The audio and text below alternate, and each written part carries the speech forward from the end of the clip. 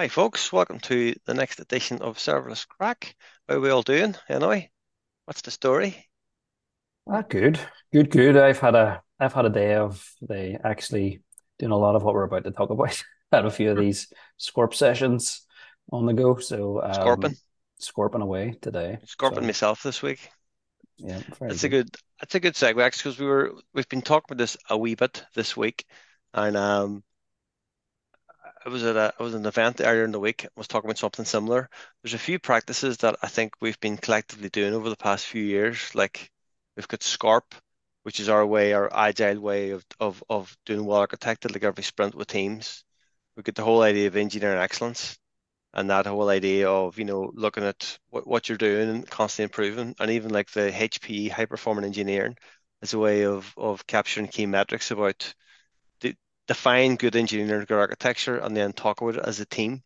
And it's funny, even though the practices are out there, it's really just a mindset. And one of the first ideas we have to give credit to Matt Wynn many years ago. He introduced me anyway to this idea of the four disciplines of execution, which something we started off with. The idea of have a goal, gamify it, and meet to improve it, which is something I think we've followed a while up. But it's really just continuous improvement, doesn't it? Oh yeah, that is. It's that mindset of continuous improvement, and just no matter how small the improvement, it should be celebrated. It should be talked about. It should be championed. I guess, right? And I guess if for people who don't know what SCORP is, do we want to talk about what the It's what? probably a good idea. Yeah. So probably a brief history, and I'll let Mike elaborate on it. Um, I think the well-architected framework probably came out, what, 2013, 2014, something like that.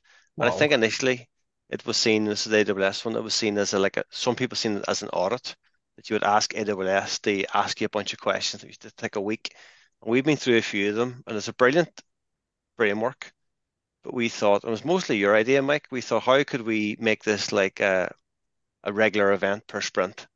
So Mike came up with the magic acronym of SCORP, so security, cost, operational excellence, reliability, and performance. And then they brought out sustainability, so it became SCORPs. We SCORPs. still just do SCORP. But you kind of pioneered it, Mike, was in some of your old squads. Yeah, and at the time, I think the naming was fairly deliberate. It was kind of like the more horrible the name, the more likely it's going to stick in someone's head. But yeah, not very creative, but it done the job. I think to your point, the idea was, we would do like the well architected reviews and we'd kind of do the milestones. But what I was finding is as you're kind of circling back around with teams and squads and finding how well architected goes, they were tending to revisit it with each milestone, and you're kind of feeling like you're. I feel like we were losing a lot of ground between the milestones, in terms of action and certain things. So the idea would be, then we do our well architected reviews that somehow makes its way onto the team's kind of backlog, or we challenge the squad to kind of just make good decisions and sort of work towards anything that's kind of come out of those reviews and factor it in, and just address them. And before Mm. over time, as you say, like the notion of small wins and continuous improvement is really at the heart of it. So we thought, like, look, we'll meet on a cadence. We'll have well architected as the foundation, and and then Yeah. we'll have teams then just kind of get together. So we used to run our SCORP sessions.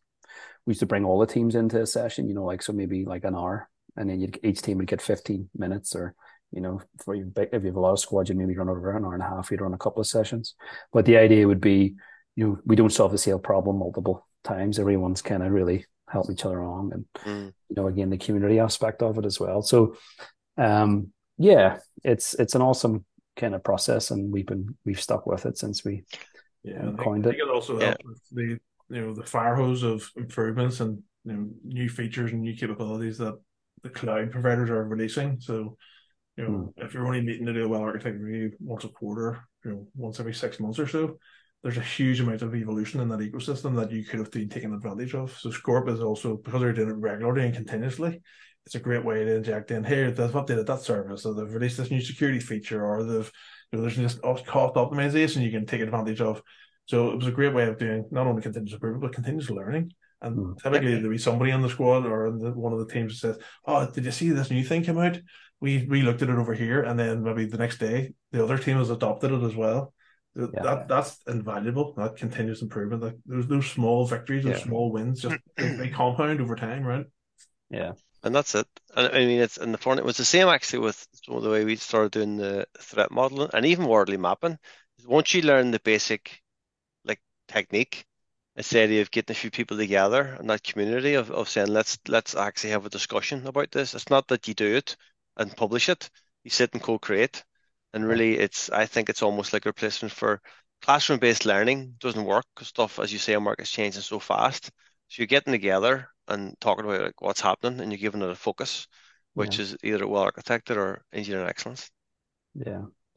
No, that's it. And then I think um the SCORP sessions themselves, so the idea, give an example, is we'll bring representation from each of the squads, and then each squad kind of just tells their story, but they tell their story through their dashboard, right? And normally their dashboard is kind of organized around SCORP, like, so they'll have stuff on there from security perspective, cost, operational excellence, reliability, resiliency, performance. And they'll tell their story. Now we don't kind of go into everything, but the idea is like, um, there'll be certain things teams are working towards, or there's certain things, like we'll, as well as that, we'll like, kind of look at how we performing at the business level, and then everyone's hearing that, and then it's like what's working well, what's not, and then even when things fail, it's good because the idea is you're interested in what happened, and how do we prevent it from happening Mm. in the future. And so it's the idea is it's an area where we can all be open and share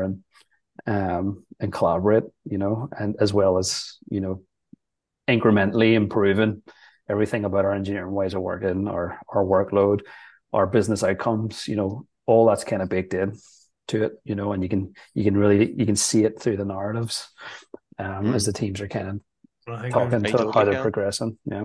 there's definitely a compounding of the value of this as well. Those first initial sessions can be quite Yeah. awkward or quite difficult, and teams might not understand what we're trying to achieve. But once they get into that cadence, the good things build on top of each other. Similarly, if you don't do it, the bad things build on each other, and your software will decay. Your solution will decay if you don't do these things regularly, because you're not constantly maintaining it or seeing what you can improve. Yeah. On that point, it's the trends, like, so our score dashboards that we would build would have like all the trend data. So you're kind of looking at trends over extended periods, and you can kind of, it's really important, if you're a team and you're maintaining several workloads, for example, there's several techniques we've done in the past, like information radiators and things. You go into the office and but the idea is you at some point in time you sit down, you look at and you examine the trends and tell your narrative, and you can spot sort of degradations over time, and that does drive action. Like we should look at that, Mm. we should correct that. Seems like cost. Cost has a tendency to creep over extended periods of time. So again, you would ask questions around that and address certain Mm. things. So yeah, it's really powerful way of kind of just maintaining your operation and making sure everything's as you expect. And do you think it's a lot easier now to provide that empirical data, those dashboards with real data, than it was maybe when we first started doing SCORP? I think the dashboards are a lot Mm. more mature, a It lot used more to be a big detailed. blocker that collecting the data was always really complicated. We used to always push back against that. Yeah, yeah. I don't know what you two think. Certainly, like we always kind of say, we meet the teams where they're at. If you go into any organization, there's going to be certain levels of experience and maturity, and teams are going to be on in terms of the spectrum, certain teams will be more evolved than others. And, you know, um, even starting with a Confluence page where you're manually collecting certain bits of Yeah, information and data and telling your story is a good start, and it's I fine. remember. Yeah, I remember years ago. I was going to, I think it was an XP conference, and I was trying to work out what's the best way to do dashboards for this. And I had it Mm, in my head we'd put them in TVs and stuff and be really fancy. And I was thinking, like, can you get a graphic designer? And I can't remember the girl's name, but she was saying, no, just do it on the whiteboard, just draw it, just make it yeah, really easy to change. The 100%. more fancy it is, the harder it is to change, and nobody will ever change it.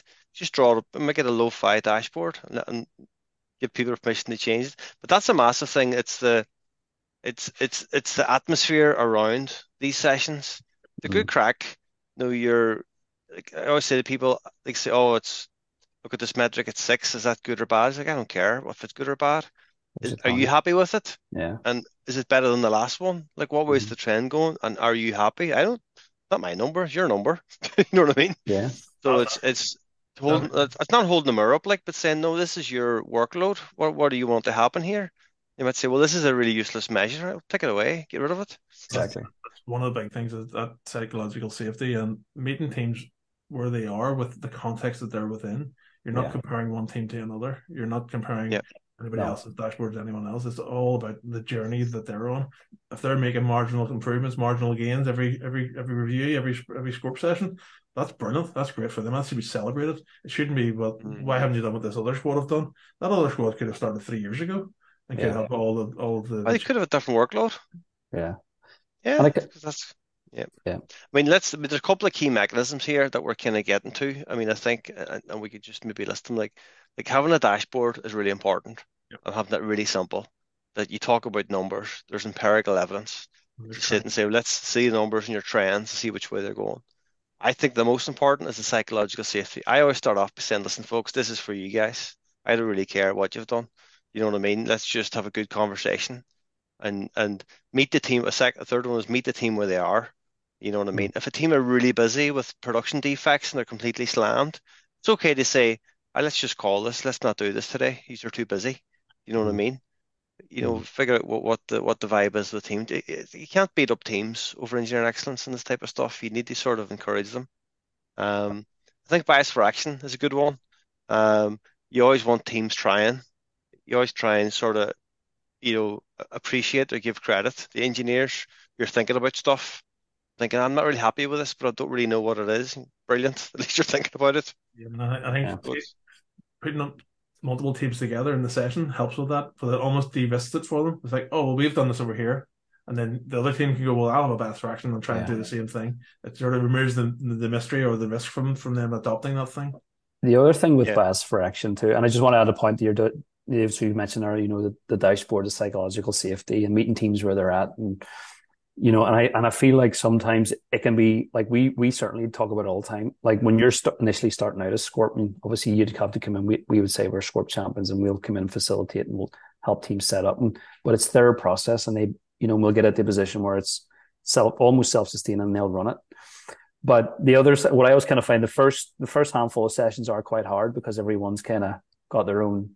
But then over yeah, time, you start to see it takes one, as soon as one squad starts to run with it, and then you get that yeah, positive kind of peer pressure, like it's a good pressure, like, well, one team, they start to kind of add a wee bit to their dashboard and talk to it. And then you start to see other teams following suit. And then before you know it, it's actually a really enjoyable session. There's so much good yeah. stuff happening that it's, I think a great sign of healthy SCORP is the dashboards are all different. yeah, No, they're 100%. they've got similar goals, but they're all different because teams decide to measure it in a different way. And I mean, that's the one thing to watch for. I always don't like it when people come in with pre-cooked. If someone yeah, tries to yeah, start yeah, a session, use this dashboard, you're kind of going, no. Tell your team what's your story? What do you want to tell? yeah. You know, Although Very we do good. have, although we do have starter templates.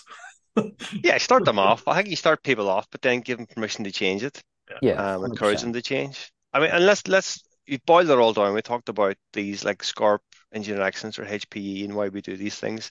It's about the atomic habits. Yep. You know what I mean? I think there's a lot of like software factories or feature factories, people just knocking stuff out at a rate of knots. Yep. But there's no ticket to improve. Do you know what I mean? You, Yep. you want to have an atomic habit of looking at your work. It's a bit of craftsmanship, looking at your work and trying to make something better to be a better engineer. And that's what I think that's what we're all trying to do anyway. I think So so. so that's the crack. That's a funny one. We've been scorping like mad this week, so it's good fun. Good, very enjoyable. So have we look at the Serverless Edge on Twitter and the Serverless Crack podcast, and give us a wee like or a subscribe. Thank you very much.